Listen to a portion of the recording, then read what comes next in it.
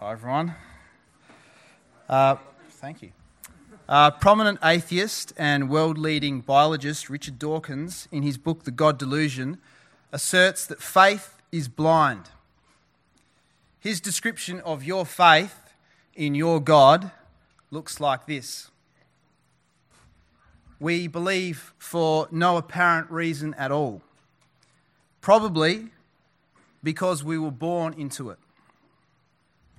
But not only are we deluded, believing for no reason, we deliberately ignore all the evidence to the contrary that passes before us.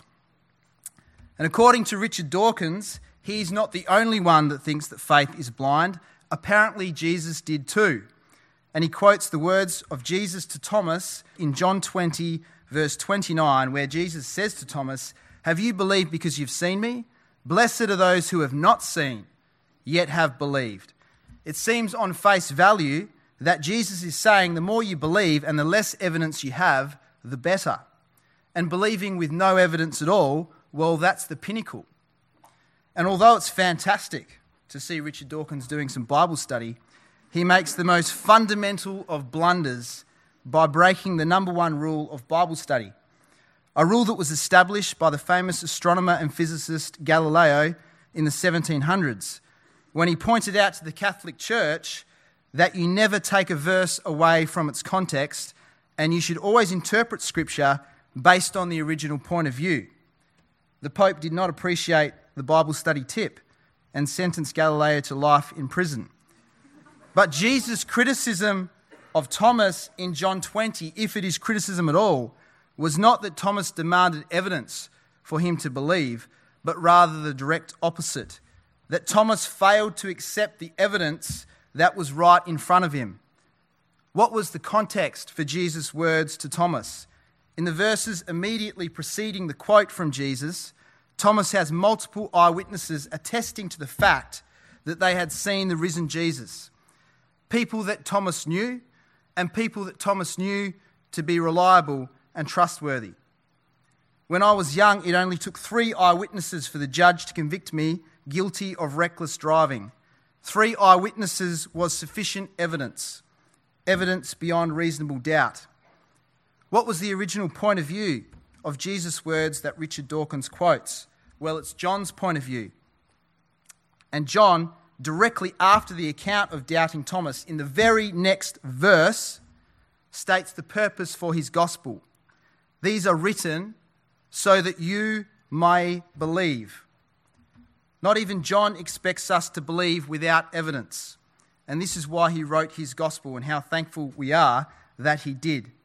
His gospel is sometimes called the signs of John, signs that John saw with his own eyes, signs that John attests to be true, and signs that show us that Jesus was from God.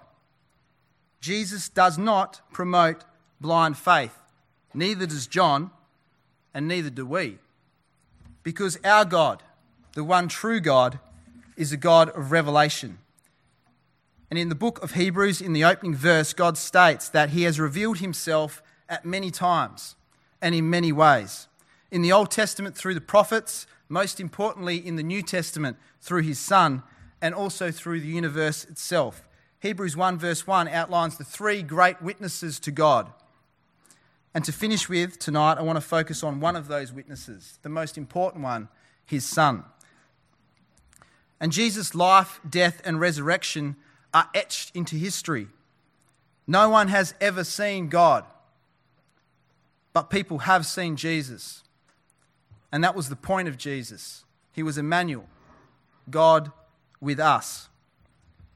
Historian Michael Grant wrote that if we apply to the New Testament, as we should, the same sort of criteria as we apply to other ancient writings containing historical material, we can no more reject Jesus' existence than can reject the existence of a mass of pagan personages whose reality as historical figures is never questioned. In other words, if you're going to say that Jesus didn't exist, well, we can't say that anyone existed 2,000 years ago. Take Alexander the Great. His existence is never questioned. It's true. But the evidence we have for Jesus far outweighs that which we have for Alexander the Great. Bart Ehrman, America's most prominent New Testament critic, who is agnostic leaning towards atheism, he doesn't believe, even he writes in books specifically proving that Jesus existed. Why is it that leading historians and New Testament scholars all agree that Jesus existed? Well, it's for two reasons. Firstly, the New Testament satisfies the three criteria for written historical material, which are on the screen there. How many ancient manuscripts do we have? That's how many copies, let's say, of the Gospel of John do we have? When was the book originally written? And obviously you want it to be written fairly close to the event or the person that's been spoken of. And what is the date of the first copy that we have in existence today? We do not have the original copies for any of the books of the Bible. That's not unusual. We don't have the originals for any writings of antiquity. But what is the date of the earliest copy that is in existence today? On the screen is what is known as P52. P52 is the earliest copy of the New Testament that exists today. It can be found at the University of Manchester, and it is only a fragment of the Gospel of John. How early was it written? Well, it was written 30 to 80 years after John originally wrote his Gospel. How early is that in a historical, critical sense? Well, very early. Much earlier than any of the other ancient writings. The ink of John's original copy was still wet in that sense. It's a codex, so it's written front and back. It's not a scroll. And it contains John 18, verses 31 to 33, and on the back, verses 37 to 38. And some very important historical facts about Jesus, namely Jesus' crucifixion under the Roman hand of Roman procurator Pontius Pilate. But the New Testament and its reliability is not the only evidence we have for Jesus, which leads us to our second point. The second reason secular scholars all believe that Jesus existed. There are hostile, non-biblical accounts that refer to Jesus. This is the equivalent of an English newspaper attesting to the existence of Donald Bradman, an Australian cricketing hero. If they say he's real, well, he must be true. And Tacitus, a Roman historian, an important Roman historian, who hated Christians, even he admits that Jesus existed. And in his book Annals, book